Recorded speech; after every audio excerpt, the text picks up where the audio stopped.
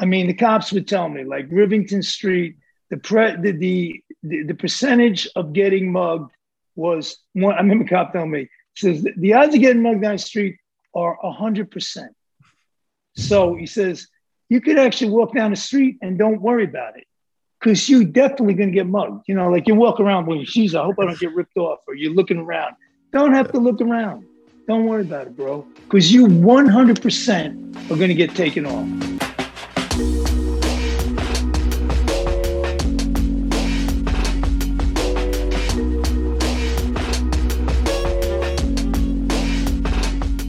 Welcome to the Curia Podcast. I'm your host, Ricky Camilleri. We're joined this week by Chief Content Officer of Curia, Garrett Weaver. We also have a very special guest who you heard right at the top there. The man himself, Abel Ferrara, will be joining us because this week we're talking New York stories. We're going to be discussing some iconic, some lesser known, but all essential movies about the streets, alleyways, apartments, halls of power, parks, and hospitals of New York City. First up, it is our first episode, and Curia has just launched. So, Garrett, why don't you tell me and tell people who are listening just what Curia is and what we're doing here? Thanks, Ricky. Yeah, thank you. And excited to kick this off. It's our first podcast that we're doing since we launched. What is Curia? It's a great question. We as you mentioned, launched in July, so we are a niche curated SVOD platform. Our model's pretty unique in the sense that every month we kind of launch these. We kind of refer to them as pop-up collections. So as you mentioned, we're going to focus on New York stories in this one, but every month we have right now it's six different pop-up collections. So each one could be anything as specific as one of them we did was on Best Served Cold, which is all specifically revenge films. Or one could be we just wrapped up in August LA stories, so all films set in LA, and we found it to be a really fun model to keep things super fresh every month. We're constantly changing our lineup monthly, similar to what the way like a repertory theater would. But also for us, our main focus and our mission statement is to kind of cure what people kind of refer to as browser fatigue. So we feel like you have all these major platforms. We're all subscribed to all different things, and we have access to hundreds, if not thousands, of movies. But we have no idea what to watch. And one of the things we found was really interesting was in working with some of our great partners, we're able to pull only the things every month that we feel like are great and high quality and something that can really help people. Hopefully, our goal with it is that people can make easy, more informed decisions quickly. I think that's one of the things that I really love about Curia right now is that, yeah, on other streaming platforms, things last 1 month or 2 months and then they go away. But at the same time, you have to, like you said, you get browser fatigue. You have to go through everything. And oftentimes you don't know what that thing is that may only be there for a month or so. Where with Curia, it is a very tight selection. It is very heavily curated, and you know kind of how long you have generally to watch these very well curated Yeah, movies. there's a few things actually. It's a great point. As somebody who's in the industry, somebody who's worked in the business for a long time and already has a preconceived understanding of filmmakers or like seeing films at film festivals. Like even I struggled to find out what to watch. That was one of the things I thought about. I was like, wow, what about somebody who is jumping around and maybe doesn't have all this contextual information? Good luck, right? And then the second thing was kind of the Blockbuster video example.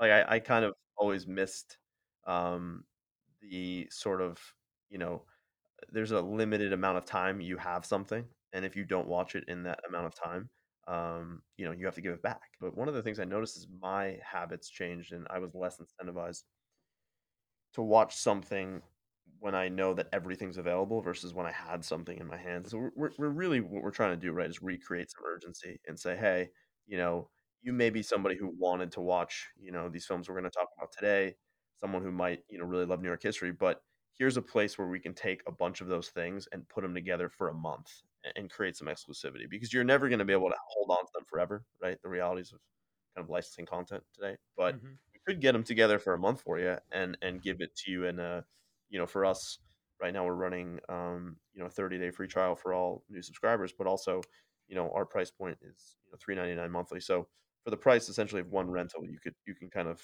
have fun and jump around and experience, a whole collection of movies. I personally find the most fun, once you kind of find a specific, time period or a specific filmmaker or today, a specific place, kind of jumping around and experiencing them kind of side by side. I think you pick up on a lot of things. You mentioned the video store, and I'm a big lover, and I have a lot of nostalgia for video stores. It was one of my first jobs when I was a teenager, and one of the things that I always loved about the retail aspect of renting a video was being able to check out the employee picks rack and Mhm. also have conversations with those specific employees about why they picked those movies, and then get their, extremely passionate recommendations. Totally. For me, it was like, getting being 13 and getting like Reservoir Dogs recommended to me Totally. by someone that probably shouldn't have been recommending Totally. that at the time. And I sort of like that this podcast can kind of be a version of that, where you have selected these movies with your team, and you can now we can talk about why they're important and why people should give them a chance, even if maybe they're not the most well-known New York movie, but they do showcase an angle about it where, if you are an aficionado or consider yourself one, you should see this movie, because it is a period in time that is well represented by this piece of filmmaking. Garrett, I'm curious, you mentioned also going to festivals. Yeah. Before we get into this selection of New York movies, what was your, because I think people should maybe get to know you and get to know your love of movies a little bit, is when Sure. did you start watching movies? When did you start recognizing that you had a passion for this Yeah. art form that maybe other people around you didn't necessarily share? 'Cause my dad was a, avid movie watcher, and we had way too many DVDs. Or originally Laserdiscs and VHS, and then Laserdisc, and then DVDs. So I would say actually the Laserdisc days as a kid, like seeing this massive thing, and you have to like pick it up and try not to break it and put it into this big machine. And I think I saw Terminator 2 before I saw Terminator 1. I always find that to be pretty fun. So did I. I was 6. I saw it in the theater with my I had parents. no, it blew my mind when there was a one there Blew my mind. there was a movie before that. That was hard one for me to swallow. But, just watching a lot of films, and my dad was awesome because he was the kind of dad who would be like, "No, you have to see this movie." Not like you should. Yeah. Like, no, like it's required. There was like certain films that were like required viewing. But really for me, like once I ended up going to NYU to study film, I thought that was just like, oh wait, I can go to college and just watch more movies, and that's school, like great. But it's funny you Yeah. mentioned the video store example because Kim's, shout out to Kim's Video, Oh yeah. was R.I.P. huge for me. RIP, I know, but for me, like to your point, the whole video clerk curation angle. I mean, I probably spent more time just walking around and picking things up and putting things down at Kim's, and really engaging with all these films, and trying to figure out what you actually want to take with you. Like the stress of like I can only afford a few or whatever. For me, it really boils down to two words, which I actually have tattooed on my elbow, which are just only child. I was just a latchkey kid. I played sports and had friends and stuff, but really I just loved watching movies. And I think a lot of that had to do with all the adults in my life talked about movies, and it seemed like my entryway into adult conversation, which from a young age I was always obsessed with kind of being an adult and being able to talk with the adults. But then that just ended up leading to being obsessed with movies, and I would force trips to the video store. I ended up working at the video store, and then when I got into high school and then in college, there were a couple video stores in Massachusetts that had, were organized by director names, and so I would spend all my time there. And there was a movie theater called Pleasant Street Theater that when I was in high school, I would be there all the time, and I would harass the local employees to just sort of get them to try to talk to me about the movies that were playing. I remember one guy that works there who's now like a pretty successful noise musician. Specifically, remember trying to get him to talk to me about Harmony Korine when I was Harmony Korine and Larry Clark, because I think I had just seen Bully, and I was trying to get him to talk to me about that guy for a while, and I always remembered it as him being annoyed with me, but oddly I bumped into that guy as a 35-year-old man, and he was playing a show, and he somehow remembered me and was the little kid that would always come in and bother him about movies. And he seemed genuinely endeared by it, which was nice.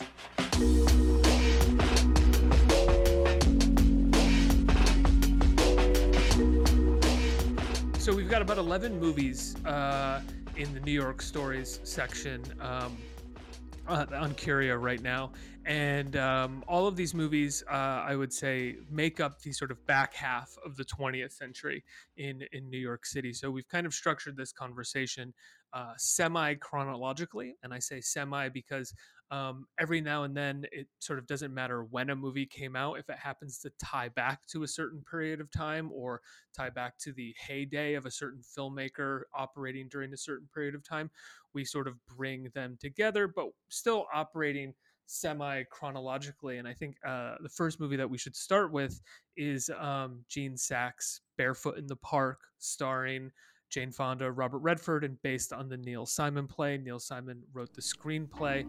These footprints lead to the happiest motion picture in many, many, many a year. Officer! We just got married!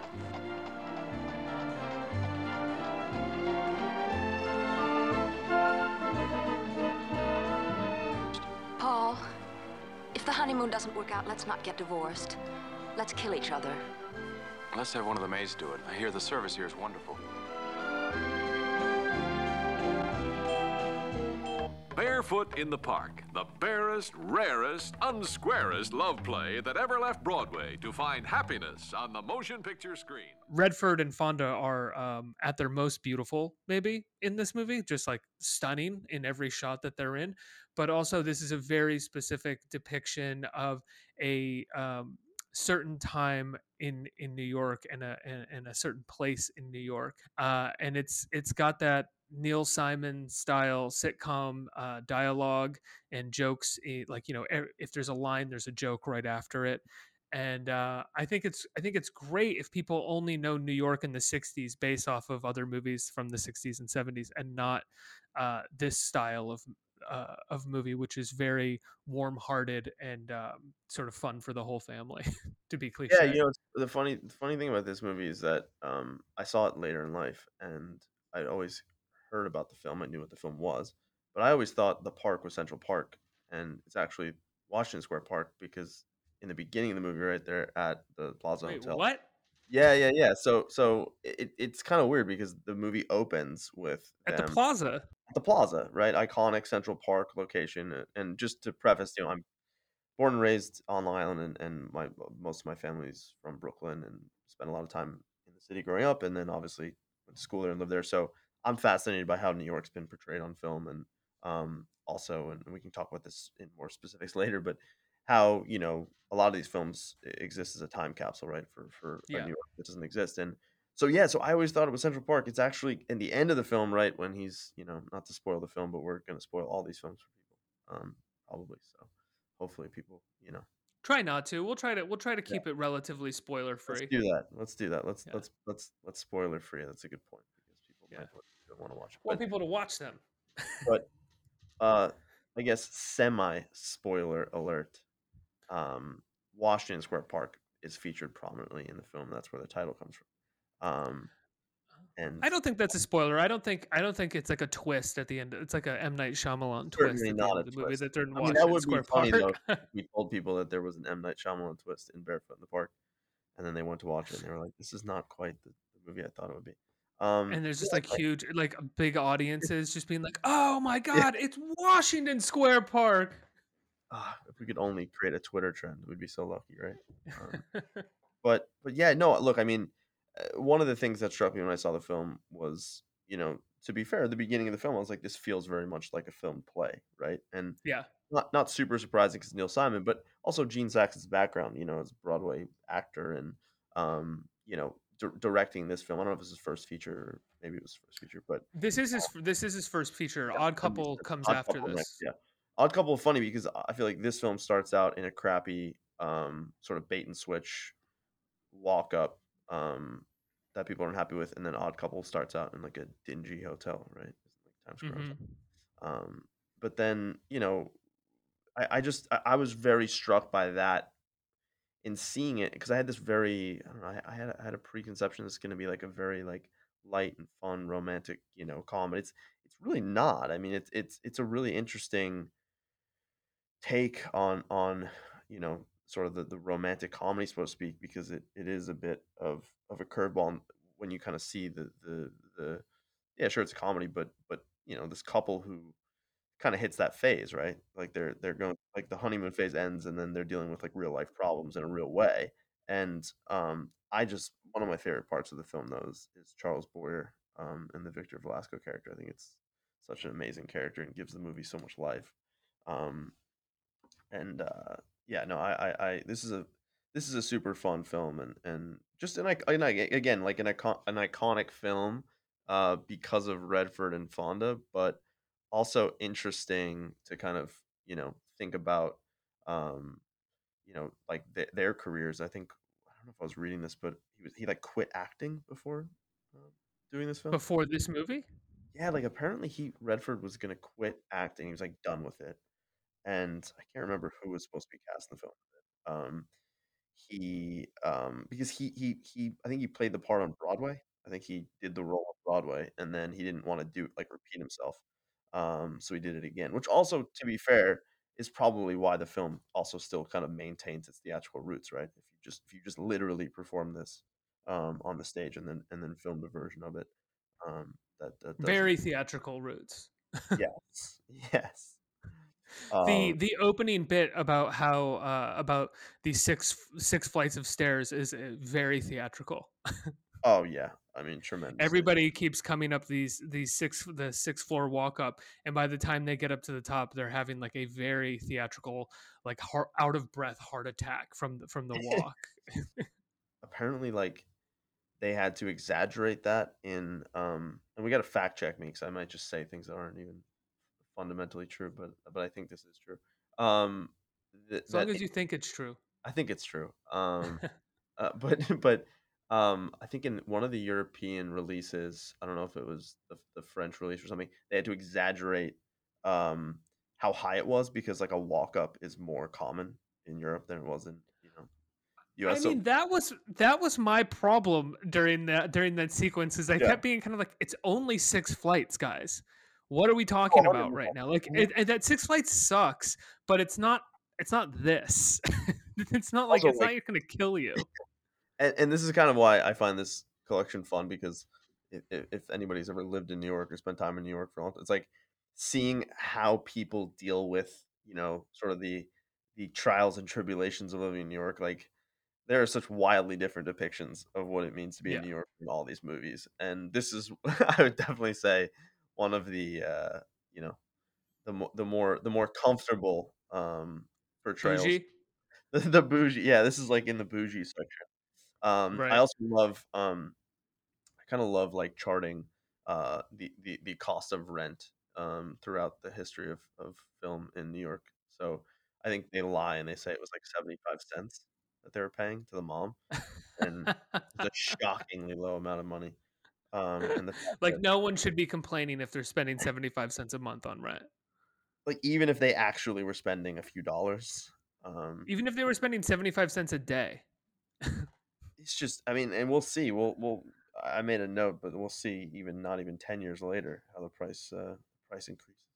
I will say, like, as much as I liked Barefoot in the Park, I do find it hard to watch Jane Fonda and Robert Redford play like goofy or confused or anything other than smoldering. Right? Like, Yeah. there are moments in the movie where they're like, oh, I don't know what to do, and they seem baffled, and it's like, you don't need to be baffled. The world would bow to you. Like, you're Oh, fine. Everything you do, you will be fine. The two of you are so hot. Like, it's okay. You're Also, gonna be like, okay, guys. Our other film from the 1960s is a film called The Queen. mhm. It's a documentary directed by Frank Simon, and it's a verite style portrait of a group of men getting ready to perform at the Drag All American Camp beauty pageant. He said to me, "You are a woman, aren't you?" I says, "No." I said, "I'm one of the contestants in the contest." He goes, "Oh." Let's open up the curtain and take a look at our beauties. Let's hear it for them.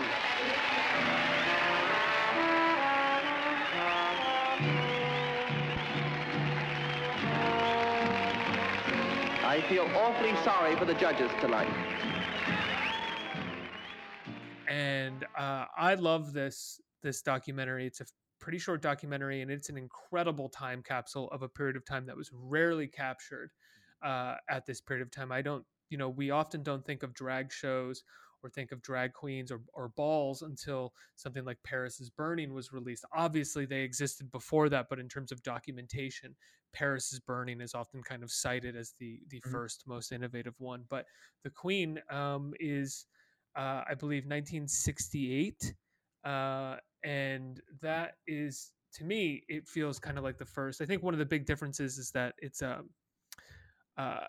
it just has a different style than Paris is Burning does, but it's beautiful. And there's these incredible moments with these guys singing and their freedom with each other, and they're all kind of like, but they're also really bitchy too at times, which is so great to see these guys and like at this period of time, like still being bitchy.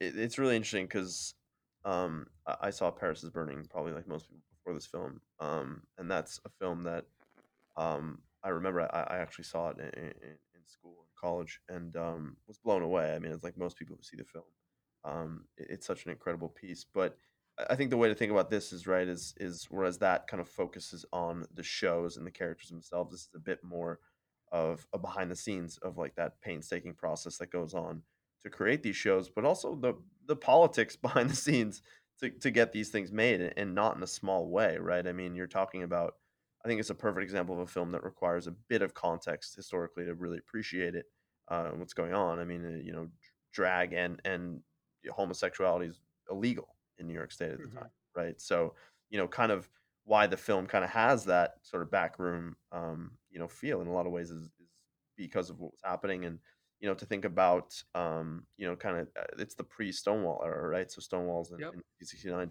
The other thing I thought about in this film, which is really interesting, is it kind of feels like a Frederick Weissman documentary, but Frederick Weissman didn't actually show Titicut Follies, his first film, until after. So it's really interesting to see,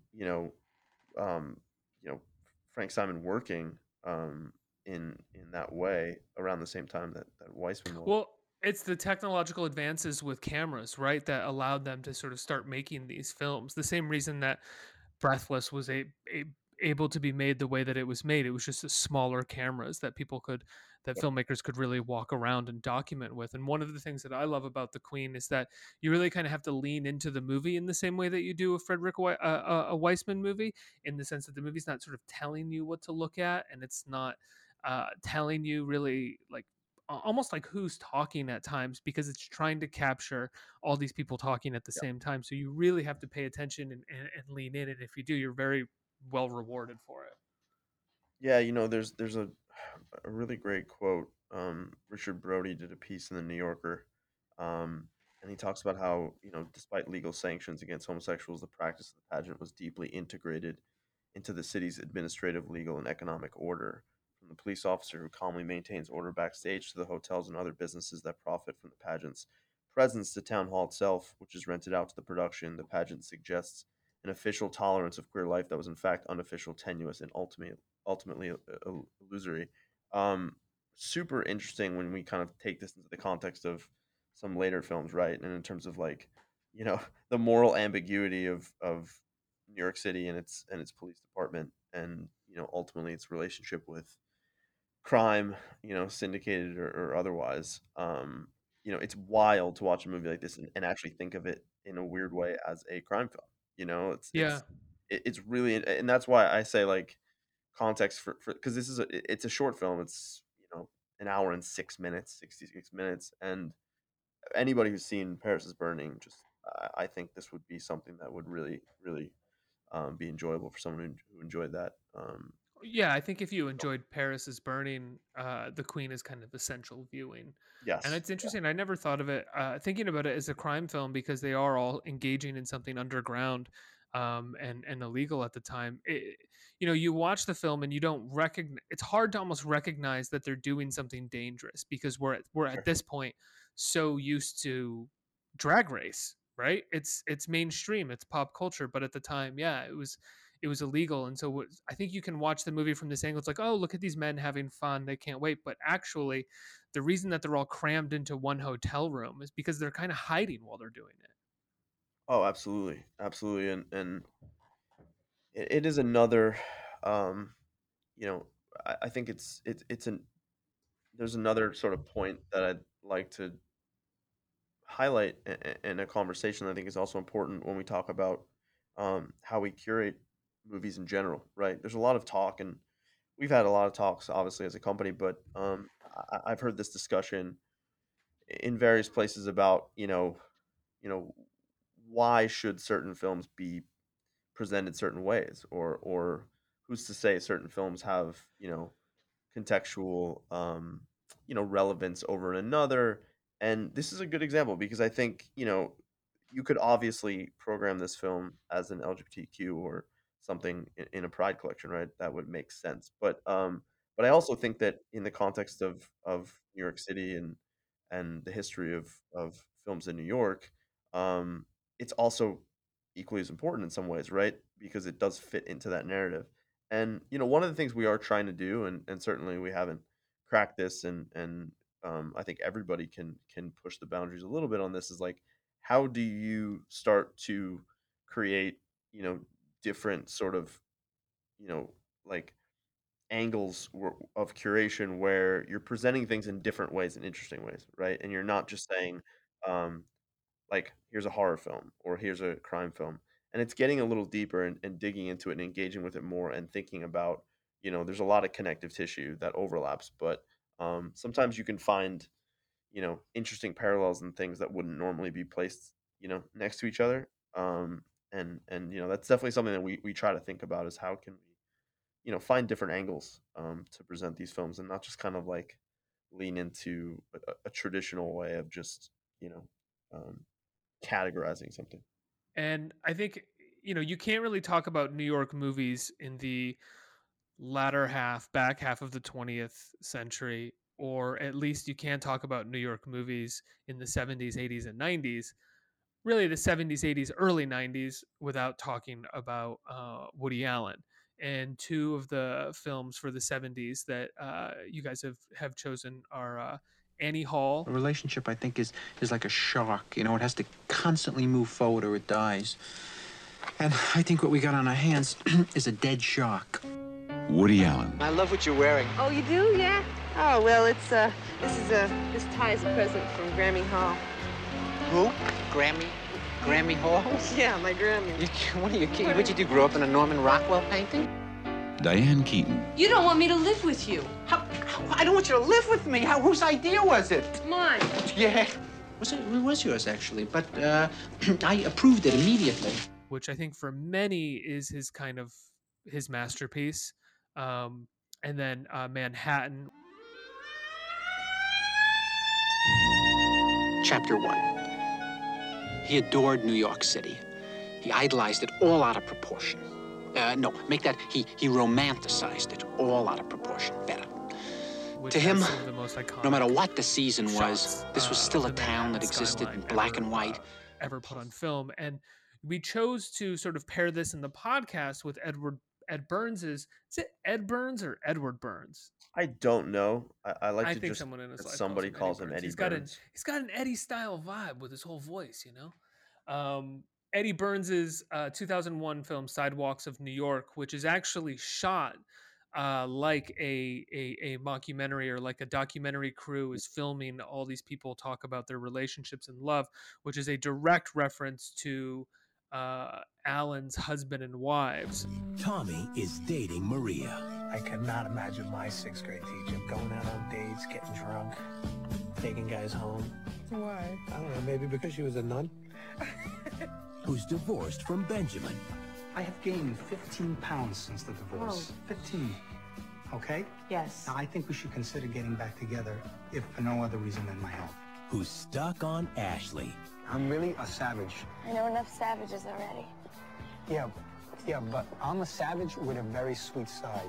Who's just met Griffin. I'm sorry, is this your father? No, this is Griffin, my dentist. How did you end up with this guy that you're with anyway? Well, I was just sitting in the park one day by school. Are you a model? who's married to Annie. Flowers. What's the occasion? I need an occasion to buy flowers for my wife. Occasionally. Who's perfect for Tommy. So are you from New York originally? Yeah, Queens. Well, that's not really New York, is it? Confused? What do you think? No. Yes and no. So are they. Did I screw it up somehow? Is everything all right? Is there something wrong? If there's something wrong, you should talk to me. I would say the big difference between Husbands and Wives and Sidewalks of New York is that Alan and Husbands and Wives doesn't feel the need to establish that there's a documentary crew, like just throws out abstractly, why not have your characters talk directly to the camera. Burns feels the need to establish that there's a crew, but at the same time, it's all these conversations about love. It's all these conversations about New York. It is mainly between interviews. It is a series of walk and talks. And for me, there was no one better at the sort of New York comedic romantic walk and talk than Woody Allen. And I think you see that especially in Annie Hall and in Manhattan. I remember when I first saw Annie Hall, there's the shot of Woody Allen and the character actor whose name I can't remember, who plays his former writing partner that's more successful, and they're walking down the street, and it's a long one take, and Alvy, Woody Allen's character, is saying, no, he looked directly at me and he said, did you more have this? Not you more, not did you have more, but did you have more? And the guy's like, you're paranoid, but it's this long walk and talk down the sidewalk. And I feel like Sidewalks of New York by Eddie Burns is really just like watching that, and then Husbands and Wives and being like, let's put these two things together. That makes a lot. I mean, I think that's correct in many ways, and you know, I think even to look at kind of in Sidewalks, you know, Heather Grant's character Annie, right? I mean, her name is Annie. Also her appearance, you know, she's got the sort of early Diane Keaton, you know, glasses, Yale crew sweatshirt type of deal. Obvious, you know, homage or influence there. But yeah, look, I mean, right? It's like if you didn't get it, this is an homage to Woody Allen. You get it, yeah. But yeah, to Eddie Burns' credit, you know, I really like Sidewalks in New York because I do think a lot of the conversations, and it's actually a good question. I don't know if like some of it was improvised or if it was, you know, scripted. It feels improvised in a lot of ways. It's just like I just love that moment where he's walking in the kind of empty space with Annie, with Heather Graham, and he's just like, no, like I'm a real New Yorker, because like real New Yorkers live outside of the city. You know, it's like, you know, the outer boroughs that made up, like, you know, like my, you know, family. Like it's like, how much death did you incur in the building of the city? Like, you know, like, so my family built tunnels and some were police officers that got shot. It's like, that's the badge of honor. And then, you know, it's the blue collar badge, right? The outer boroughs are the ones who work in social services and public services, and the inner boroughs are the wealthy elites who, you know, run the financial sector. Is basically, it's like his argument. I love that scene, and there's a lot of great moments in the movie, but it does feel authentic. I don't want to, you know, be reductive and say that he's, you know, ripping off, because I think there are some reviews that say, you know, it's Woody Allen light, and I would actually challenge people to rewatch Sidewalks and then rewatch some of, you know, Woody's early work and be like, you know, in no way or more or less than Woody, you know, kind of at his Bergman, you know, connections. So yeah, I don't really understand getting upset with a filmmaker, because they're very clearly riffing on a filmmaker that, especially a filmmaker love. who very clearly riffs on other filmmakers. Yeah, like go ahead, have at it, do something great. It doesn't. Musicians do songs all the time that they say, oh yeah, this is supposed to be like this artist or this musician, and oftentimes you can hear it. I mean, Scorsese often makes, not often, but sometimes makes movies that are very clear riffs on filmmakers that he loves. You know, Spike Lee does as well. When you're talking about the history of New York City on film, and in the specific context, you know, it is hard to not discuss these movies. They're definitely part of the history and the way it's presented. I mean, I think for Manhattan, definitely, in terms of Gordon Willis' cinematography, you know, it's so iconic in a visual sense. I mean, the widescreen black and white, you know, the Gershwin soundtrack. I mean, it's a romanticized version of New York, that is, in no other words, iconic. However, the thing that returning to the film that I kind of ask myself and would love to hear your thoughts is, you know, is this a love letter to New York, or is this kind of a cynical kind of attempt to convince oneself that they love New York? Yeah, I know exactly what you mean, and I think he states that right at the beginning of the movie, where he says he loved New York, and then he says no, he romanticized New York, right? Like he kind of states very early on that this is a romantic fantasy, and then instead his life in New York is plagued by all this neurosis and not being able to choose like the right life for himself, and then being let down.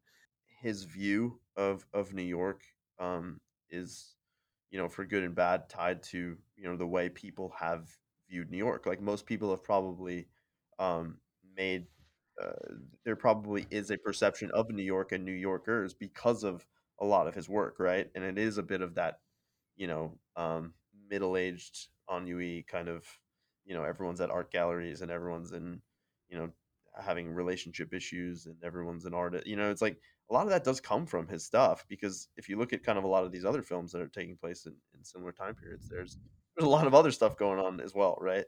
Mhm. So I always find that really interesting. It's like how many people's perception of the city came through some of his early work. Probably a Yeah, lot. I think a lot. And Annie Hall, of course, is one of the great breakup movies. I would say that and High Fidelity are some two of the best breakup movies. But Annie Hall also has the great Marshall McLuhan scene where he to someone's pontificating about Marshall McLuhan in the line for a movie theater, and he's wrong, and Alvy gets really upset because he's wrong, and he says, "God, I wish I had Marshall McLuhan here to tell this guy," and he pulls McLuhan out. It's just an iconic moment in a Woody Allen movie, and also one of these things about that he did so well for a period of time, which was set up that the movie was one thing and then constantly be able to break form. You know, not necessarily just by talking to the camera, but by doing a scene like that. You know, if you want, he was so good at luring you into what you thought the movie was going to be, and then being able to go off on any kind of tangent that he wanted to do. You know, there are moments where in the middle of the movie, Woody Allen and Diane Keaton go into their memories and watch each other in a scene and talk about it, which is really innovative for a movie like this at the time. And the other thing about Annie Hall is one of the sort of pieces of trivia about it is that it was supposed to be a completely different movie, and then he reshot it to Mhm. become what it was. It was Yeah, supposed didn't to he be have like a like murder. I think it was supposed to be Manhattan murder mystery, basically, oh, word. and it didn't work. And then he reshot it. I remember reading that the title was something completely, like, not completely different, but very different than Annie Hall. It's like something that Yeah.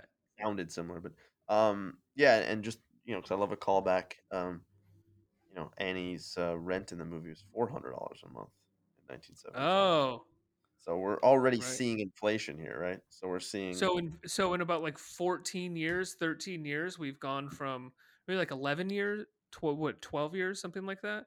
We've gone 75 cents to $400, huh? I was looking at something that just said that $400 in 1975 translates to $1,800 in 2019. Oh, I guess and what does she have, like a one bedroom apartment on the west in the West Village or the Upper West Side? That makes sense. Yeah. Yeah. That's a little cheap for right now, I think. You know, Ebert actually wrote, I think in his review, he said Sidewalks New York lives at the intersection of Woody Allen and Sex and the City. And it's funny because it's hard to not think about like that film at that time period, because in a lot of ways there's like pre Sex and the City New York and then post Sex and the City New York. I mean, the show is just so influential in people's perception of New York. And it's interesting when you think about it in the context of like you have Woody, and kind of the perception that he gave, from obviously like a male point of view, but then the Sex and the City point of view as well. And you start to kind of see the makeups of like all these stereotypes building, right? Like it's like you can kind of create that chart of like all the different things that people from the outside probably think New Yorkers do all day. Jumping ahead about 10 years, we have, or not 10 years from Eddie Burns, but 10 years from Manhattan. Mm. Um, we have Charles Lane's Sidewalk Stories from shot in 1989, I believe, released in 1990. And it's a silent film, mostly silent film that takes place around the Lower East Side, which I think is so cool because it really feels like a 1980s Lower East Side, which is I feel like always filmically when people talk about that time, they talk about the no wave movement and Jim Jarmusch and Richard Kern and people like Yeah. that. And that's and you know there was a feminist sect within the no wave movement. Lizzie Borden, Catherine Bigelow is in it, but there was rarely people of color are talked about in regards to making films around that area at that time. And it's so cool to highlight and to spotlight this film because I don't think a lot of people have heard of it or know about it. And it is a beautiful document of this area, and the fact that it's a silent film and an homage to Charlie Chaplin's The Kid. And honestly, Charles Lane only directed one movie afterwards, and then he acted in Mario Van Peebles' Posse, and then he hasn't been in anything since then. So in so many ways, it's a document of a person and a period of time, and it's also just beautiful and fun to watch someone trying to make a silent movie at this period of time.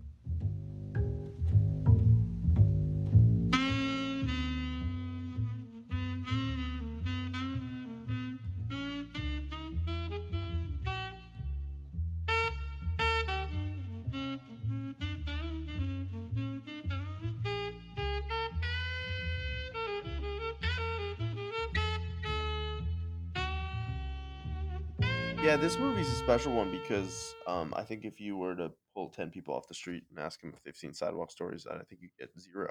Yeah. It's a movie that really was kind of forgotten by time. I think it maybe premiered on PBS or was broadcast PBS Yeah, it and was. kind of struggled to find distribution on home video.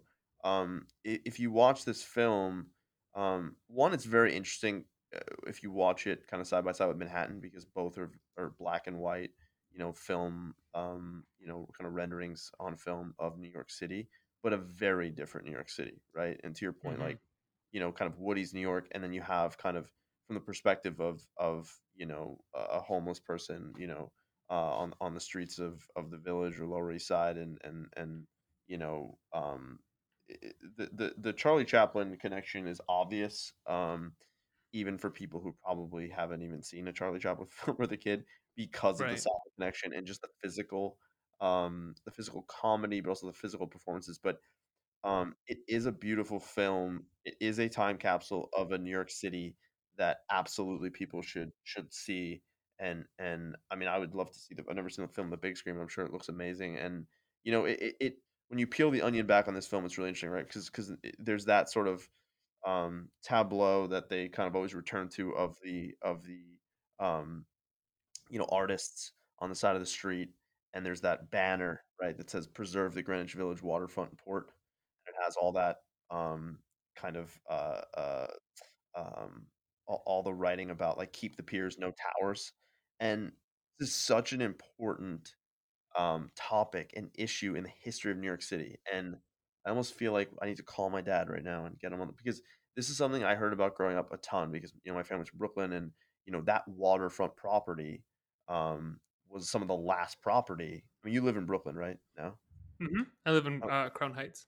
got it. And I'm sure you've heard like it's one of the last plots of land to really be developed. And obviously, the politics behind it are well documented. But in this film, right, you're talking about a time period where there was still this significant movement to preserve what was there, and I find it kind of ironic when you watch a movie because a lot of it wasn't. So to watch the movie and see kind of what used to be, um, which is no longer there in a way, it's kind of like the battle lost. And yeah, I mean it's I do think that if you think about kind of Charles Lane example, I mean it is kind of a sad story in some sense because it's something we've heard many times, right? Someone who makes a film.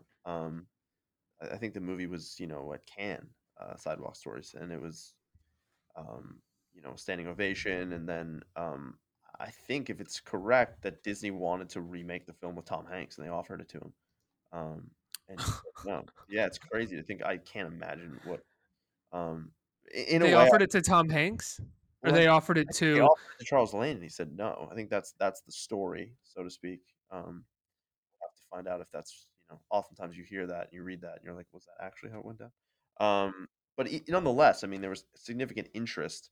I mean, the film, I mean, it kind of, in a lot of ways, reminds me. I mean, maybe this isn't the best example without knowing more, but like The Artist, right? Like when The Of Artist course. came out, everybody was like, "Holy crap!" Like this is not only does it win, Best Picture, it also, felt like it was going to catapult the careers of its star and filmmaker, but also at the same time, like it's a very specific piece of work, right? It doesn't, how many silent films would you make after that? So, yeah, Charles Lane's such an interesting piece of cinematic history because there's so little known about his career. But I think this film, obviously stands on its own as a really great, I don't even want to say silent film. It's just it's a really kind of moving portrait, and the socioeconomic component of it too. I think is really fascinating.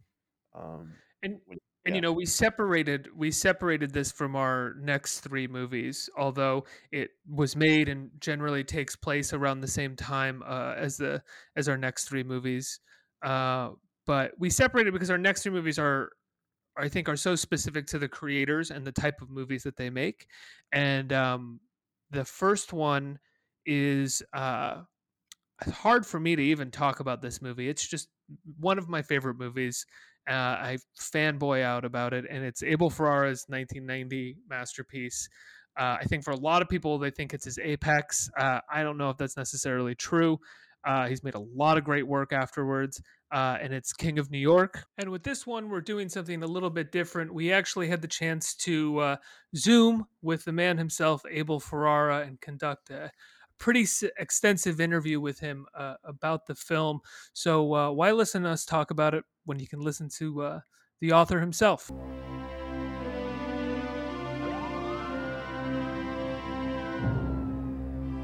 Frank White is a free man. How come you never came to see me?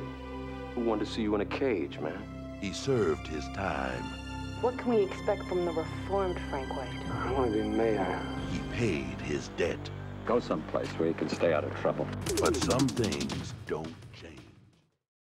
King of New York is, it's a fable. It's like it's like a Marvel comic version of, the reality of the street, That was pretty much John Gotti time, I mean, it was like a superstar mobster, who was, as much in the press as movie stars, like that kind of thing. They were pretty much rolling with no, with no one, the police, there was really no, before Giuliani, there wasn't any kind of intense crackdown on the mob. It was they were just basically accepted. They were there. Everybody rolled with them. And then they lowered the fucking boom. The city would either go totally welfare with Dinkins, or the other guy came in and it was all quality of life, the broken window policy, or, straight up fascism. It's like fascism. Hey, I stopped you, you stopped on us, stop and frisk, all this shit, and, it's like what it is, and also it's a playground for every fucking hustling, thieving, motherfucking billionaire in the world, So you break a window or you jump a turnstile, you go to jail. You rip somebody off for $50 million on Wall Street, you get into Page 6 as a cool, hedge fund operative, or maybe you get to, finance movies. Or, I lived in Union Square, when I lived there, 1960, 76, 77, Union Square, you would never even think to go into that place. Because, Union Square is a place where all the subways from every fucking desperate fucking neighborhood come together. And at night, I mean, the place was full of Doberman pinchers, which don't exist anymore. Drug dealers, you hear gunshots. I mean, if it was 5 degrees out, you'd still walk 8 blocks out of your way. I mean, there was no way you're going to walk through that fucking park. Wait, so, Abel, I'm sorry. I'm curious. Is Doberman Pinscher a euphemism of some kind, or do you mean literal Doberman Pinscher dogs? Yeah, Doberman Pinschers, because now they're all pit bulls, but back at the time, they were all Doberman Pinschers. But that's what I love about New York. All the fucking evil dogs were Dobermans. All the, attack dogs, all the protection dogs, right? Then one day, I never saw another Doberman Pinscher in my life. There were none left. And then all of a sudden, everywhere I look, there's pit bulls. Now they're getting pit bulls in Rome. You got to see this shit. So, getting back to Giuliani, okay, so you could have this enclave called Manhattan, and God forbid, like, what's the worst thing you could do is rip off a tourist. And now you got surveillance cameras and all these cops, and it's, you know what I mean? And, money's money, and the whole city after 9/11 is gone to be towards big money. And because there's no crime if it's white collar. It's not a crime. It's only a crime if you rip somebody, you know what I mean? If you're trying to survive on a street. Okay, you're gonna bust a kid for a gun? How the fuck is he gonna protect himself in that neighborhood? Okay, yeah, I get the point. Stop and frisk, most of the times they come up with a weapon. How the fuck are these guys gonna fucking, defend themselves in a street with no weapons? You know what I mean? I mean, it still is a nightmare. You know what I mean? Rikers Island is a nightmare. We went there to shoot.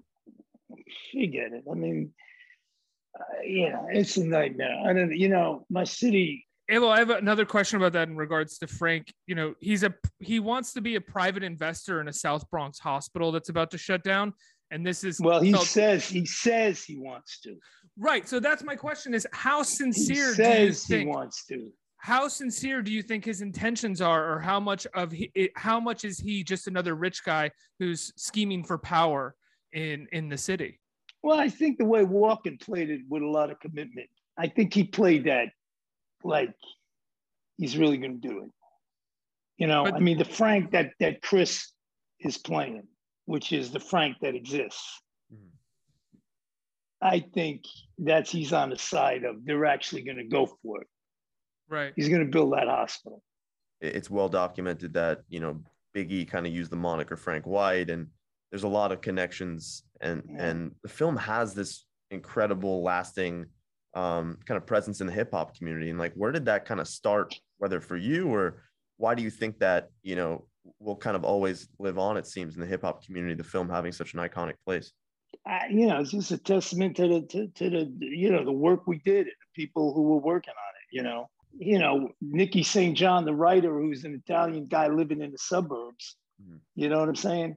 Who has about as much connection to the hip hop community as the man in the fucking moon. But actually his spirit and his poetry and his art, nails it, And then, you bring Schoolie in, who's a fucking, for him, he's a great poet. He's a great rap, no rap, whatever. Same thing with Biggie. These guys are brilliant poets, like, Walt Whitman, fucking, Robert, these guys are great American poets. So, once you start bringing that, and Fishburne is a poet in his own way, and all those guys were right on. Walken is what he is, Again, it's a fable of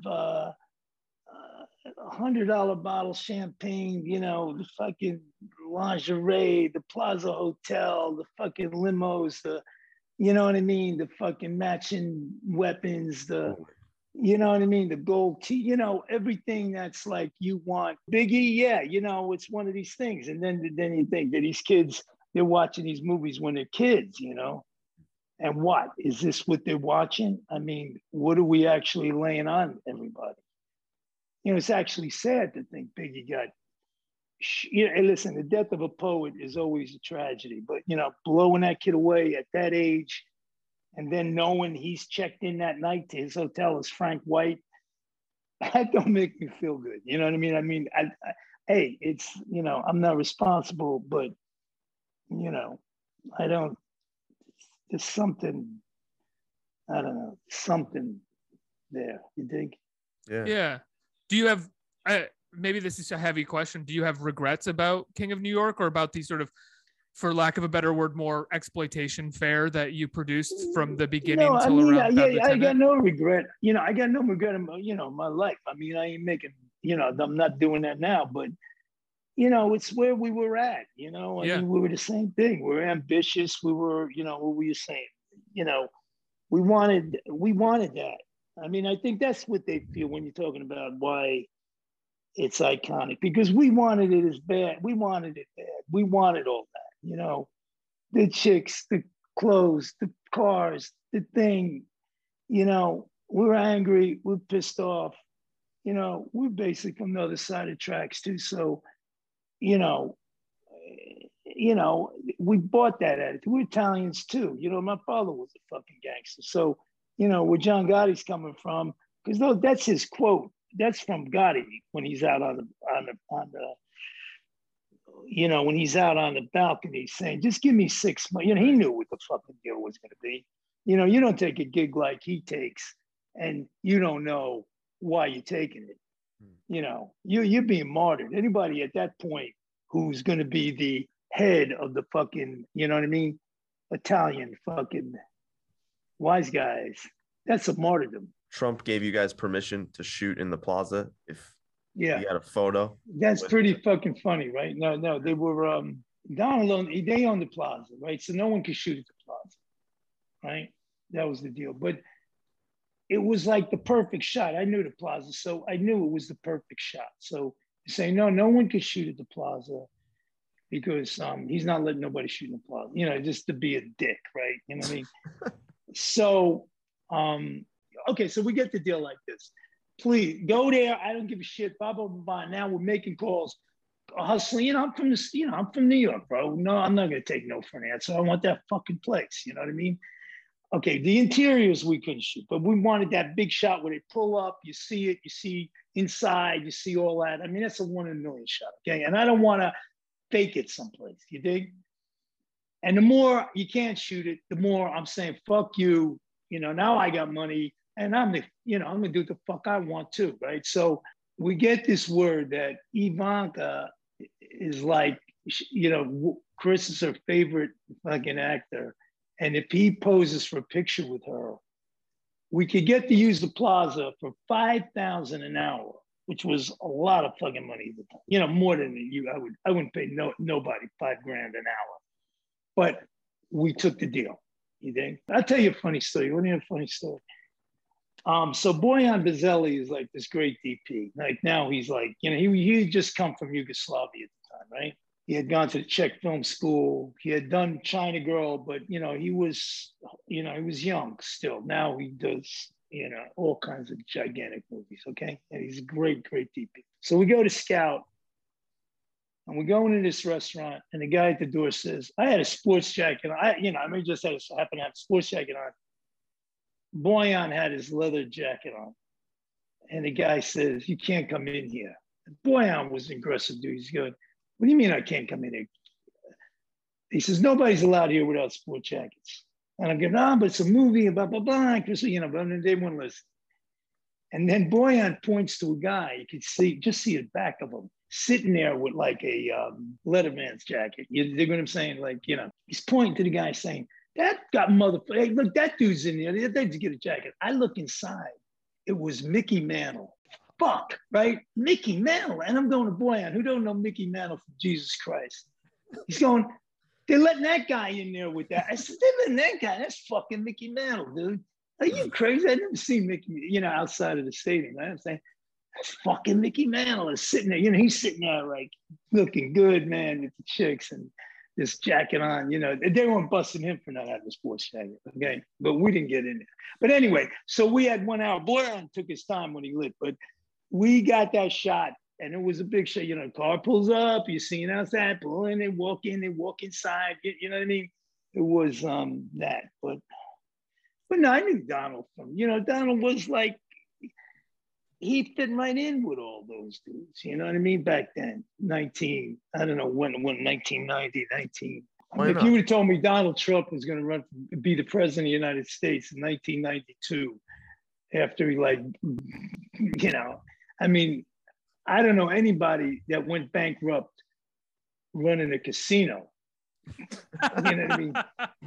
I mean, you got to really I don't know, man. I wouldn't put that guy in charge of the country.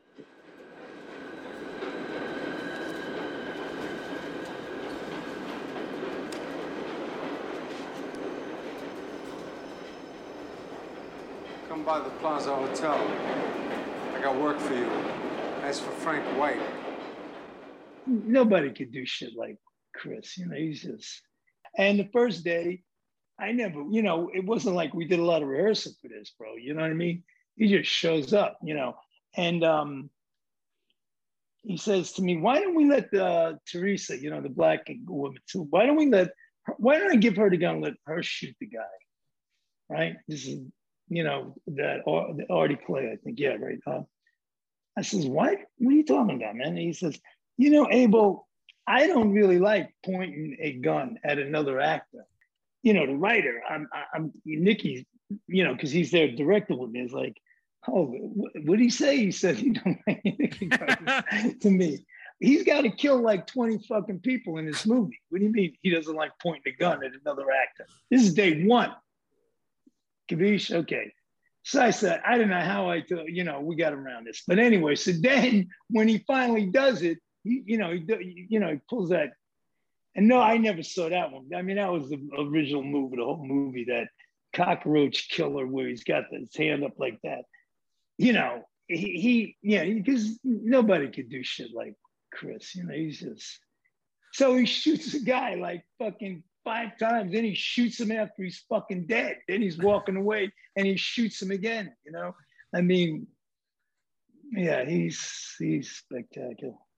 Was that in the script, or did Walken suddenly get into it and then start shooting? No, it's not. I mean, it's it's in the script. He shot the guy. I mean, how would who would think of all that shit?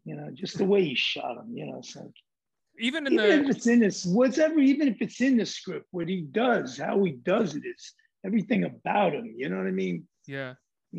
He's like, he's so, you talk about what it is about that movie, just fucking take him. Okay? Just put a little box around him, bro, and everybody else could go home. It would still be a good movie. Most of people's perceptions who are not from New York came from watching movies about New York. We kind of talked about kind of the 70s and obviously like Woody Allen's New York versus, the New York of the 80s and some of the films that you made and Paul Schrader made and Scorsese. And it's a lot for a lot of people who've never lived there. That's what they get, right? That's the stuff that they see. And it's not there anymore, to your point. I mean, that New York is certainly gone, for better or for worse. Well, it's constantly changing. I mean, when going back there last month, I mean, I got it. This city is, it's been changing from beginning. You dig what I mean? And now it's really, New York was insane. I'm telling you, I was there for 2 weeks. I came back a lot. I seen fucking dudes punching fucking people, just walking up to them, insane people out on the street, insane people belong in the hospitals. You dig what I'm saying? I'm not talking about, what I'm saying. Yeah. Like really just insane. And then everybody trying to live their life and, all the restaurants and the drinking is all on the street. Everybody's back to that. And, I'm sober now, this is another thing. I never lived in New York sober. So I see all this drinking and drugging and dude, I can't walk down this. I mean, the fucking reefer is unreal, man. I mean, come home. Come home, bro. The reefer is, I'm walking through, and I'm like 9 years sober, but I'm holding my breath, man. I mean, I smoke weed from the time I was 16 till I was 30, before we graduated to the more, designer drugs. But I could smell the fucking weed. This is the fucking top shelf fucking ganja, bro. and everybody's sucking this shit down, and there's like a cloud of it. You dig? And everybody's got that fucking goofy look to, you know. It's a crazy town, man. I'm telling you, it's always been. It's crazy. This country spends $100 billion a year on getting high. And it's not because of me. All that time I was wasting in jail. You know, it just got worse. I'm not your problem. I'm just the businessman.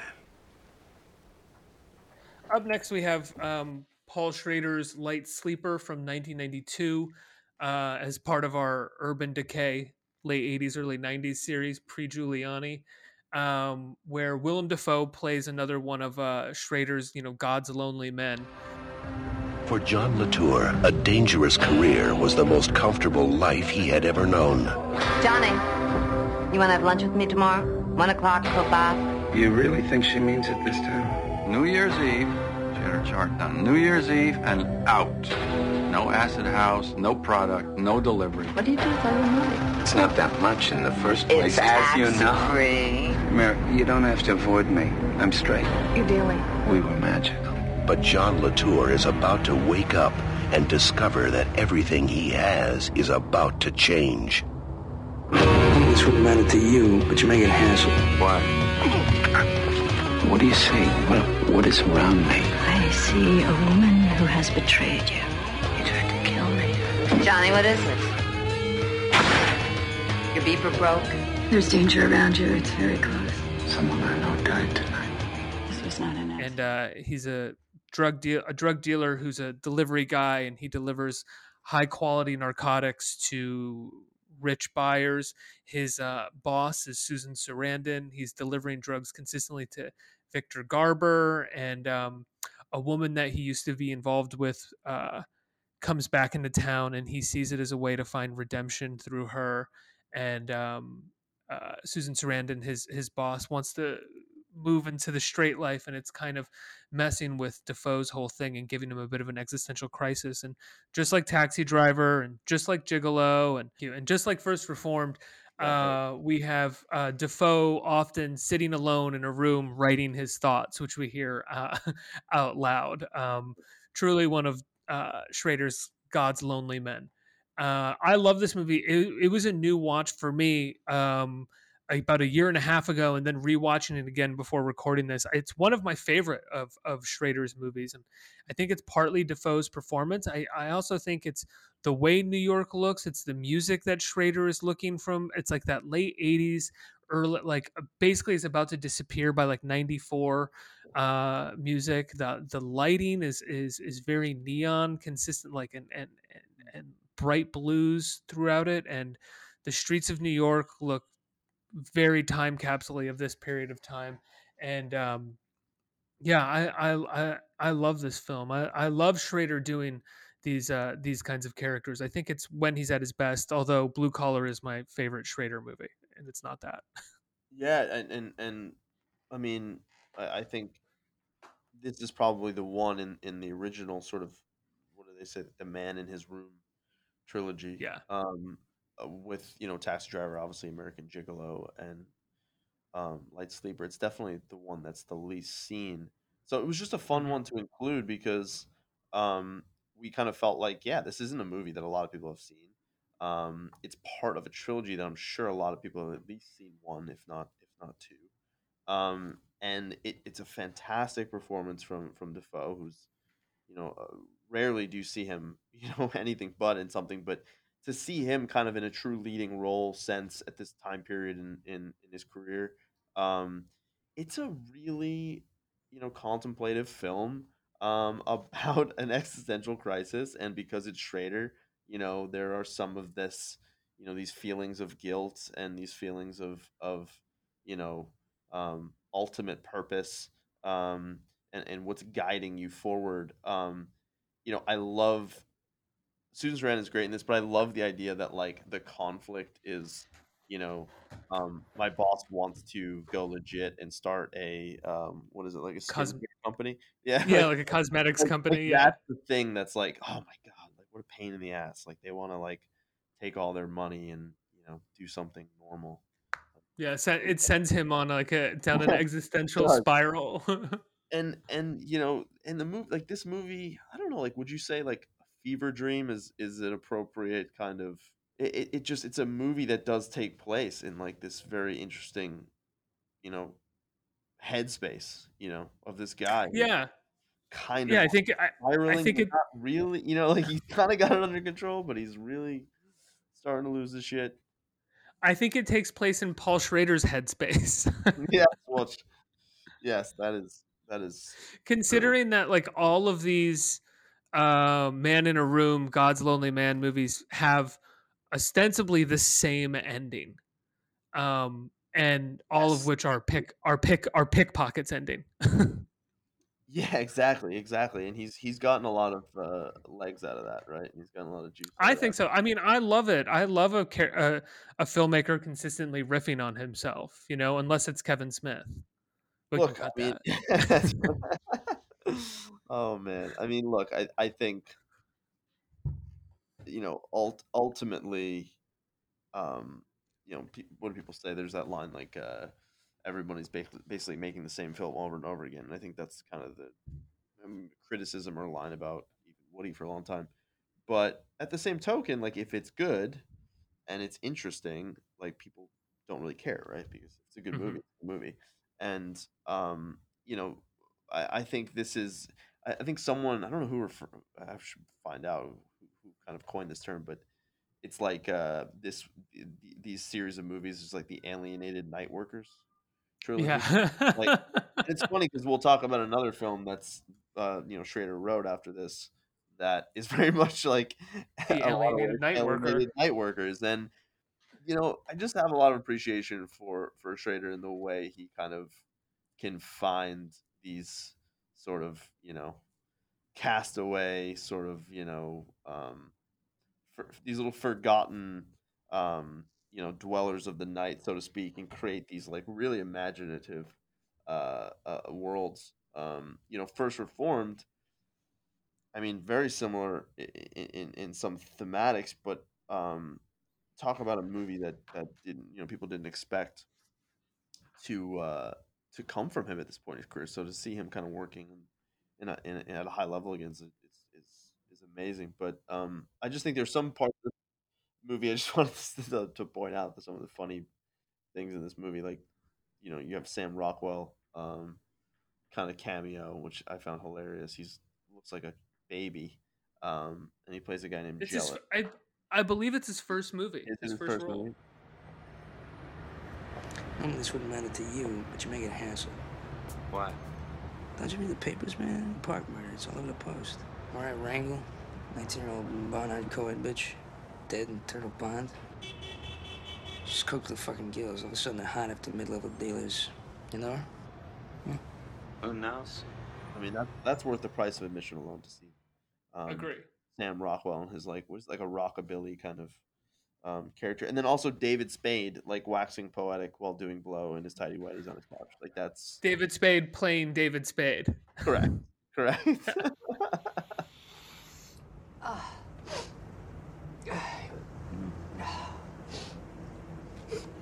Where was I? All right, so if there is no God, then how can we conceive of him? You know? I mean, the idea of God presupposes the existence of God. You know, that's the ontological argument. That's Anselm. That's 12. I actually think one of the funniest things about Light Sleeper is you know how like there's always trash. There's always a cut. Yes, there's the trash everywhere, right? Because Yeah. there's a sanitation strike, and Yeah. I just love how one like it's so New York to like call that out and make that a part of the plot. But another thing that I thought was really funny that I was reading about the film is apparently even though it's set during this like sanitation strike, if fictionally in the film, the actual New York City sanitation department kept taking the trash. So so the production designers had to keep putting it back because they were keep getting collected because they thought it was real trash.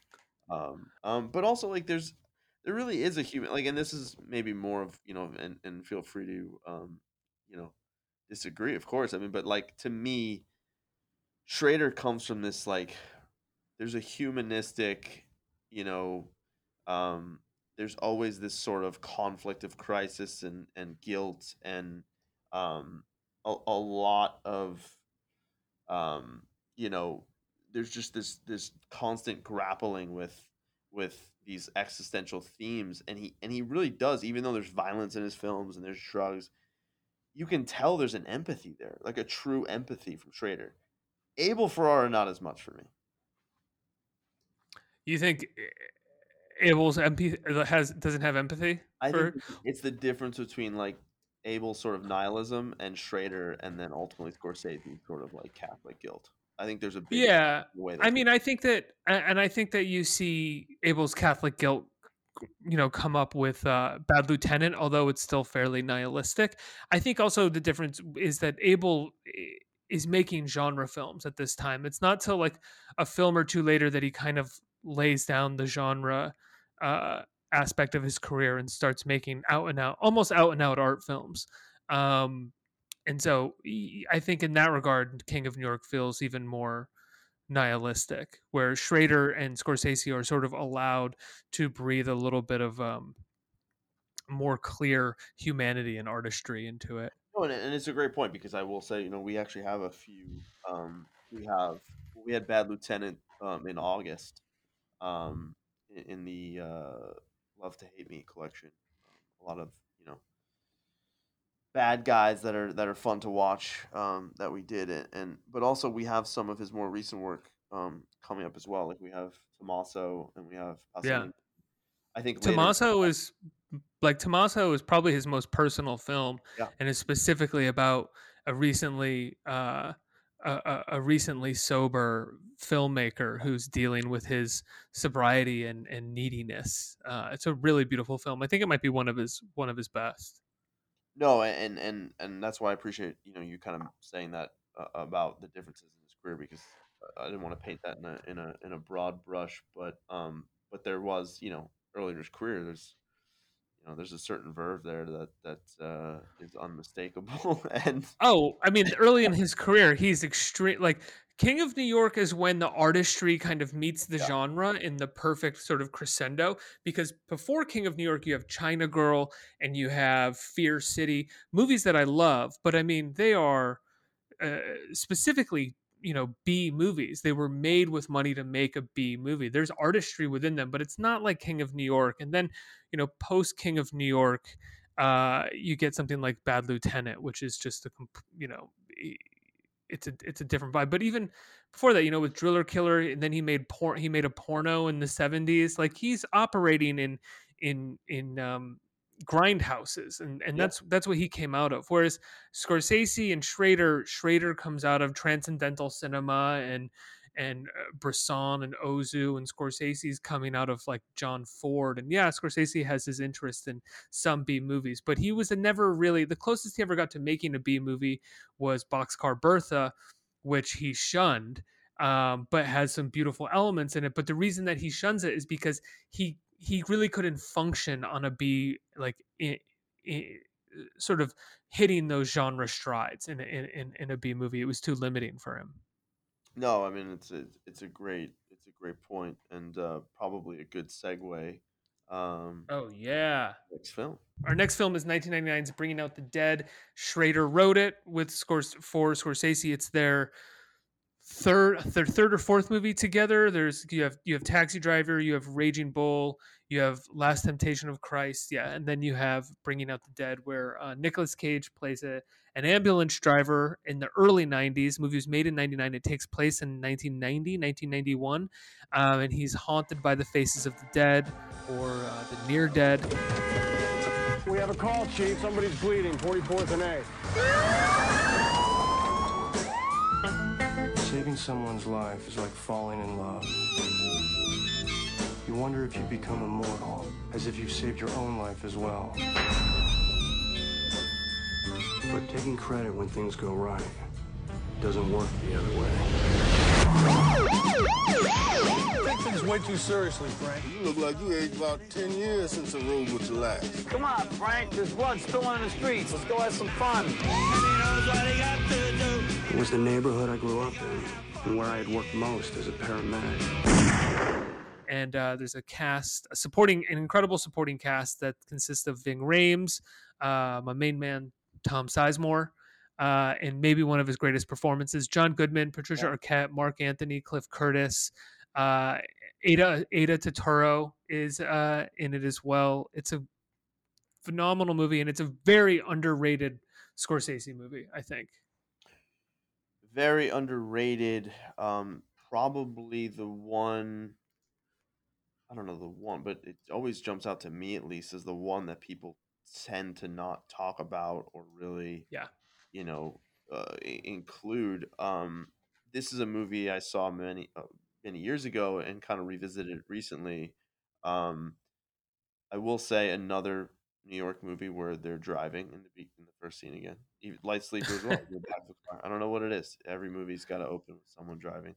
Um, but this is a movie that it is a deeply personal movie, just in a similar way that I think we're talking about Schrader and the way he's working in Light Sleeper. This felt deeply personal. Obviously, Schrader, who wrote the screenplay for Bringing Out the Dead, adapting the book. And the thing I immediately think about, and it might be obvious or it might be, what have you of the time, but I do think about this movie in the sort of post-pandemic New York City lens. I mean, it really is kind of this tribute to these essential workers and these unsung heroes and the toll it takes on these people. And the movie spends a lot of time getting you to empathize with them. It does. The movie's not like jumping around and trying to weave this intricate plot. It really is about kind of visualization of these people's experiences. And yes, I mean, like, I think probably the thing that makes it a movie is that he's seeing the dead. But I think you'd agree it's really not a movie about ghosts or seeing people coming back to life. No, it's about guilt and it's about redemption. But even in the end, when he's quote unquote redeemed, it's a very murky redemption.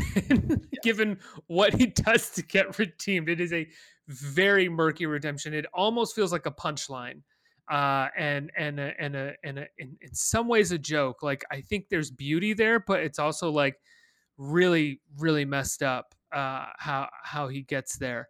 And the movie, I think people also have trouble with this movie because it's Scorsese operating in a different way stylistically. Like, I don't think people talk about this enough, and I think that sounds like me trying to say I have an original thought, and I don't. I just haven't seen anyone else say this anywhere. But this to me feels like the most Spike Lee influenced of Scorsese's movies. I know they were friends, and Scorsese was initially his teacher, and Scorsese brought Spike Lee Clockers because he was supposed to do it, but he thought that Spike would be a better director for it. And if you look at the way Spike's movies are shot, leading up to 1999, from like Crooklyn on, I mean, especially really starting with Clockers, is you have these really like blown out white lights, these wet streets consistently, and there's something that feels very in debt to how Spike Lee was making his movies around the same time that this was being made. It makes a lot of sense because I kid you not, when I was rewatching it, I was thinking in my head, I was like, what visually about this is that obviously feels familiar, but also I'm trying to figure out what about this doesn't feel like Scorsese in some ways. Yeah. And I think that makes a lot of sense. And also, like, part of me was thinking like it was the late 90s, which had a specific style to it. I don't know what you'd call it. I was in my head, I'm like, it's this like Y2K sort of like saturated, grainy, textured, look. Yeah. And Tony Scott then exploited it to like its furthest end, probably. 100%. That's exactly right. And I think that, look, I mean, there is, even if I think about, like a movie like He Got Game, like, which is the year before Bringing Out the Dead. Yeah, and again, like, very saturated, very textured.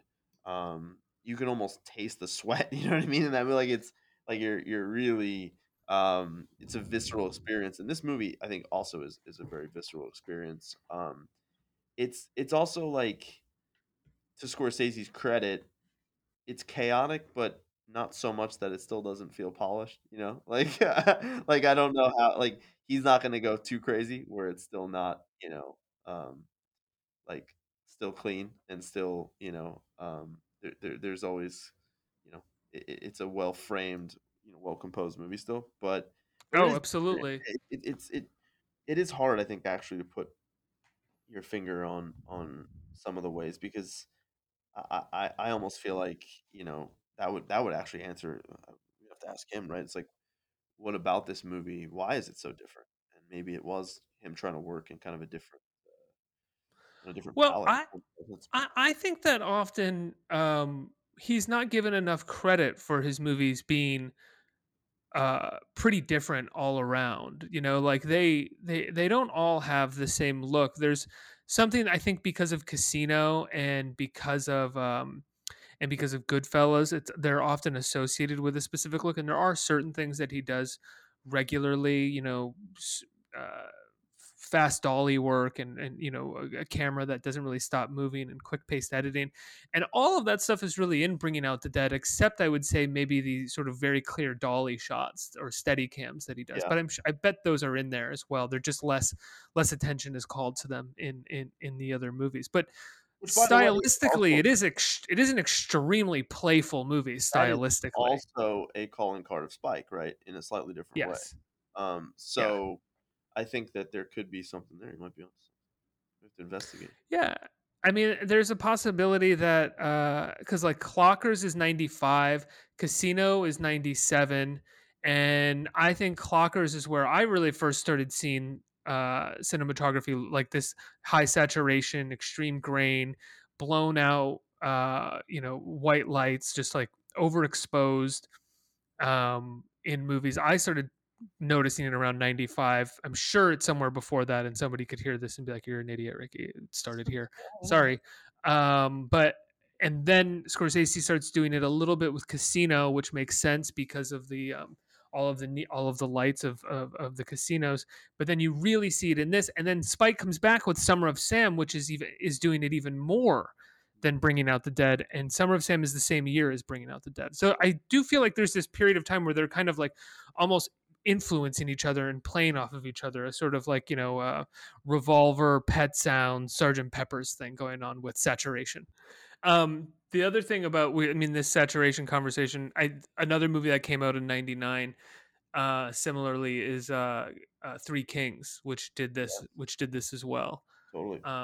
Same thing. So they're all kind of playing off each other. I don't know if a new film stock was released in 94 or something that led to all of them doing this, or something else was going on that allowed them to play with this stuff visually. Should we move on to our last section? Sure.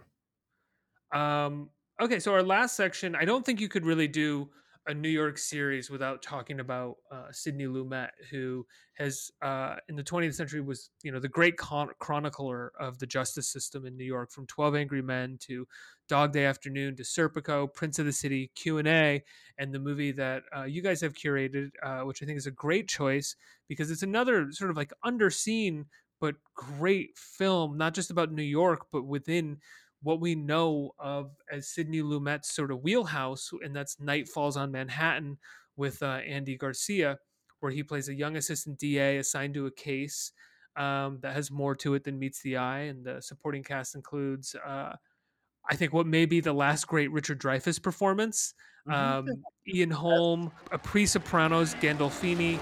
His films have touched our conscience and challenged our minds.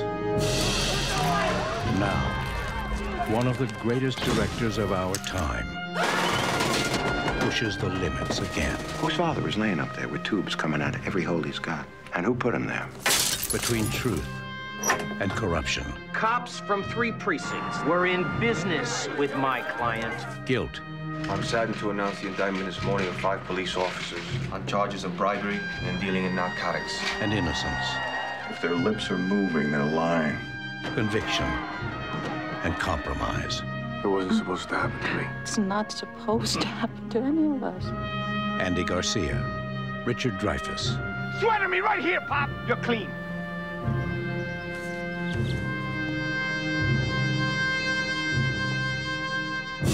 Night Falls on Manhattan. It's an extremely underrated Lumet in the same way that Bringing Out the Dead is an underrated Scorsese, and it should sort of be seen by any lover of New York movies or Lumet New York movies, or honestly Gandolfini movies, because Gandolfini gives a pretty heartbreaking performance. And we've paired it with a 2014 documentary called The 7-5, which is about a guy by the name of Michael Dowd, who was once considered the dirtiest cop in the history of the force.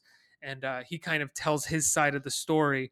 And by that, I mean, he tells you how corrupt he was and how he got away with being corrupt. New York is in the grips of a crime wave. It was like the heyday of crack. It was violent, man. Homicides, robberies, rapes. It was a war zone. East New York, Brooklyn, 7-5 precinct, the deadliest precinct in the country. Who did I burn to get put here? It would scare Clint Eastwood. When I first went to the precinct, I hear about this guy, Mike Dowd. Mikey's just crazy. Michael Dowd was a crook who ended up wearing a cop's uniform. He was a criminal.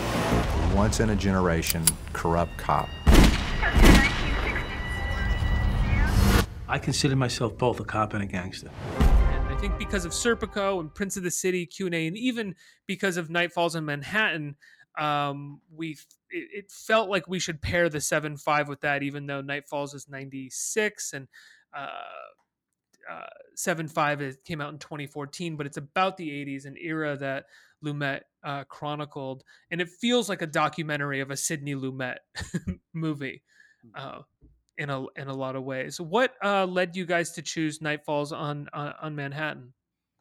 Yeah, it was definitely one that, I mean, I agree with you. It's hard to kind of think about doing anything about New York without including Lumet, but it was a film that, I don't think it's talked about a lot. It's one that I think actually holds up quite well. Andy Garcia's performance at that point in his career, it's awesome. Just kind of, I always love kind of revisiting, some, especially actors like him, who, again, like, I don't know how many people, younger people especially, have probably seen like an Andy Garcia lead role like this. Probably know him more for either his later, work in more recent time, but this is kind of him, kind of at a point in his career where super charismatic, and I also love the Ian Holm as his father in the film, and like I almost feel like Ian Holm's trying to do an Andy Garcia accent to prove to you that he could be his dad, because his accent. I have a lot of questions about Ian Holm and James Gandolfini's relationship in the movie. We can't really give anything away. I don't want to spoil anything, but I will say that they are partners, police partners. They are detectives together in the movie, and there is something strange about their relationship, in my opinion. There's definitely a closeness to their partnership as officers, for sure. Yes.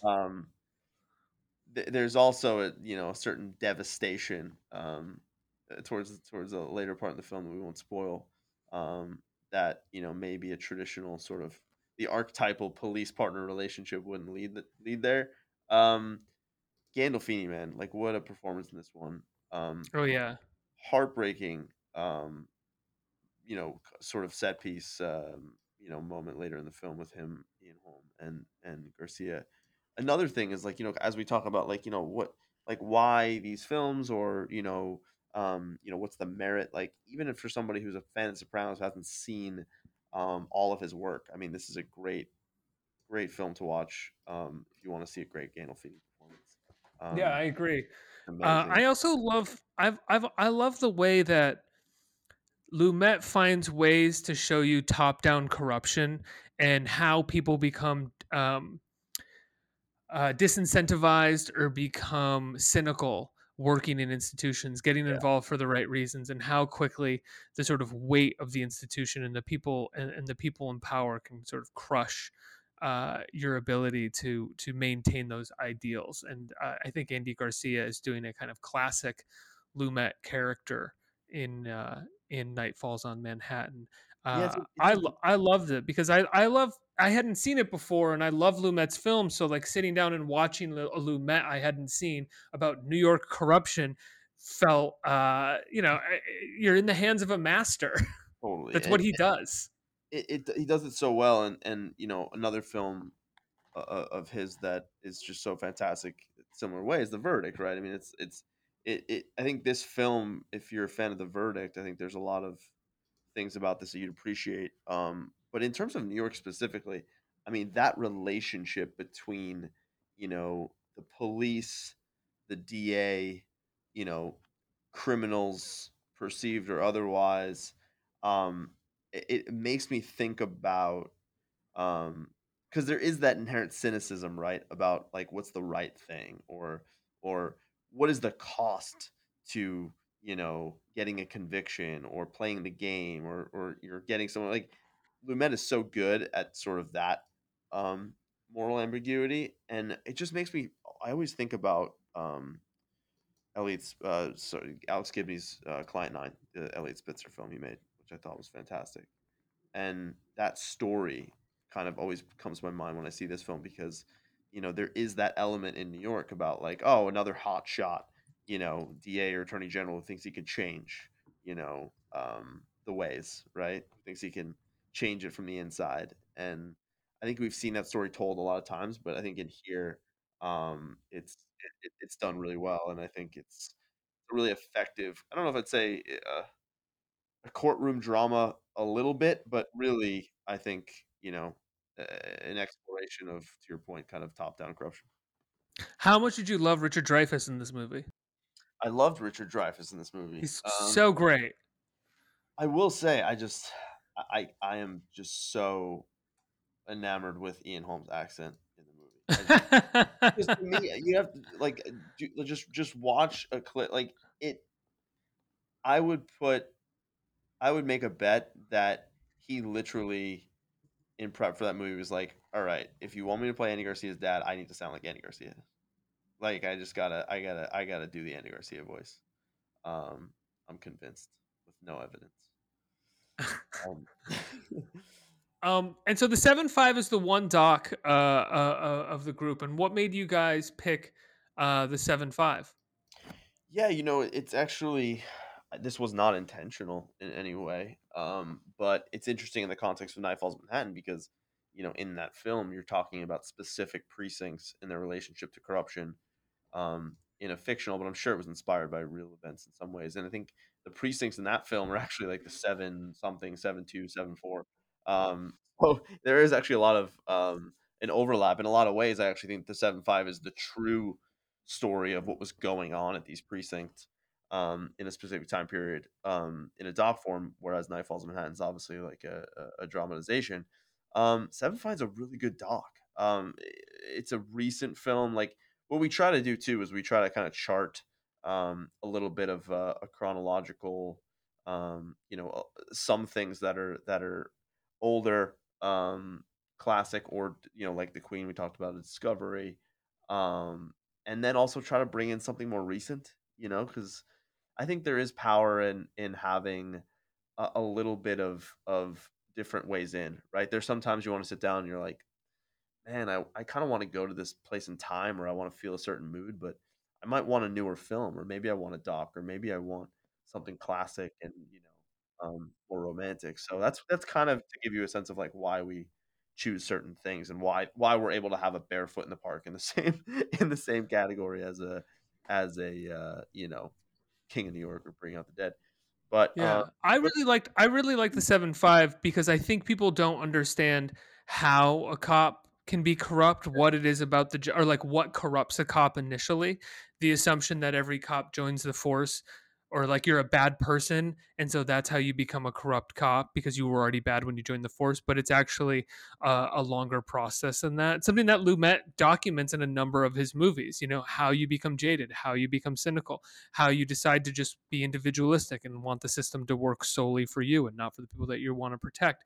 And the 7-5 really depicts a person who is willing to tell that story. I don't know how much self-reflection he has, and if when he does have it, it feels like a little put on. But I think that's also part of the point of the movie. These are the kinds of like larger than life characters that I think we associate with New York, right? It's like even the people who work I think he talks about it in the beginning of the film. It's like there was like two routes, right? There was like become a firefighter in that test and become a police officer in that test, and the cop test came first. Like it was just the first test he did, right? So it's like these are blue collar, everyday people, but they're also larger than life characters. And those characters, when put into a situation, whether it's on one side of the law or the other, that personality is going to show up, and that ego is going to show up, and that pride's going to show up. So, um, yeah, I think I agree that it does do a good job of kind of putting you in the mindset of somebody and like, what their why is and how they kind of make those decisions. But also, I mean, they're going to remake the film. They've been trying to remake the film for quite some time, but I think the last I read, it was Ben Stiller is attached to direct it. Weirdly, Oh, that's cool. I like to escape at Dannemora. I like to yeah, escape at no, Dannemora a it's lot, just actually. interesting. I wouldn't, I don't know if that would have been because I think originally it was like a Jan de Mange or a few people who were like, you know, um, more Jan associated. de Bont, has he made a movie in a long time? I I enjoy think that. Jan. Well, this was a few years ago, off of the heels of '71, and then I think it was before White Boy Rick came out. Oh, okay. Oh, that director. Sorry, I'm confusing him with Jan de Bont, who did No, Speed. that would be strange. That would be like, why is Jan de Bont directing the 7.5? But then again, who knows? Maybe it will be Jan de Bont once. That would be great. So you got your Neil Simons, you got you got your Drag Ball, you've got your Woody Allen's, you've got your Eddie Burns, you've got your Martin Scorsese, you've got your silent film, black and white silent film about the Lower East Side, and you've got your Ferraras, your Schraders, and your Lumettes. It sounds like a pretty full section of New York stories. It sounds like you've got a lot of bases covered here. Yeah, we definitely feel like we've got a cool selection of stuff. We've got great stuff across the platform all month. Yeah. We've got great stuff in the neo noir section. You mentioned Boxcar Bertha. We actually have that film um, this month, September, as well, in our On the Run collection. I love the On the Run. I mean, I like all the collections this month coming up, but I really love the On the Run collection. I think you've got something wild in the On the Run collection. um, yeah, no, I mean we've got like Mind of a Murderer in September, which we've got um, California in there, which I love. The Offense, which I don't think a lot of people have seen. Hmm. Neo noir, which I think overlaps in a really interesting way with New York stories. I think for people who are diving into New York, or vice versa with neo noir, will find even more stuff to kind of play with because, as a lot of films in this section are neo noirs as well, right? And I think for us, stuff like Thief, Blowout, Angel Heart, Copland. I mean, films I are definitely near and dear to my heart. Yeah, we've got some great stuff coming in. Just to kind of, cap it on the New York side. The way we're trying to kind of craft this, and the way I personally, and I would love to hear your perspective, is like I actually really like watching these movies in this contextual way and kind of diving in Hmm. there and kind of playing around and being like, all right, like, I love four of these, but I'm not so sure. And like, it kind of gives me that jolt to try them out, right? Because you're like, well, there's 10 of these things and I like half of them. And what about, you know what I mean? Rather than like, what I hate right now is that there's just such a big decision that gets put on what to watch. And I Yeah. think it's something that happened when we kind of shifted from linear to on demand, because linear was like, you throw it Throw on, it on. Yeah. throw it on. And there was throw-ons, right? There was movies where you're like, oh, it's a throw-on. If it's halfway in, I'm watching the next half.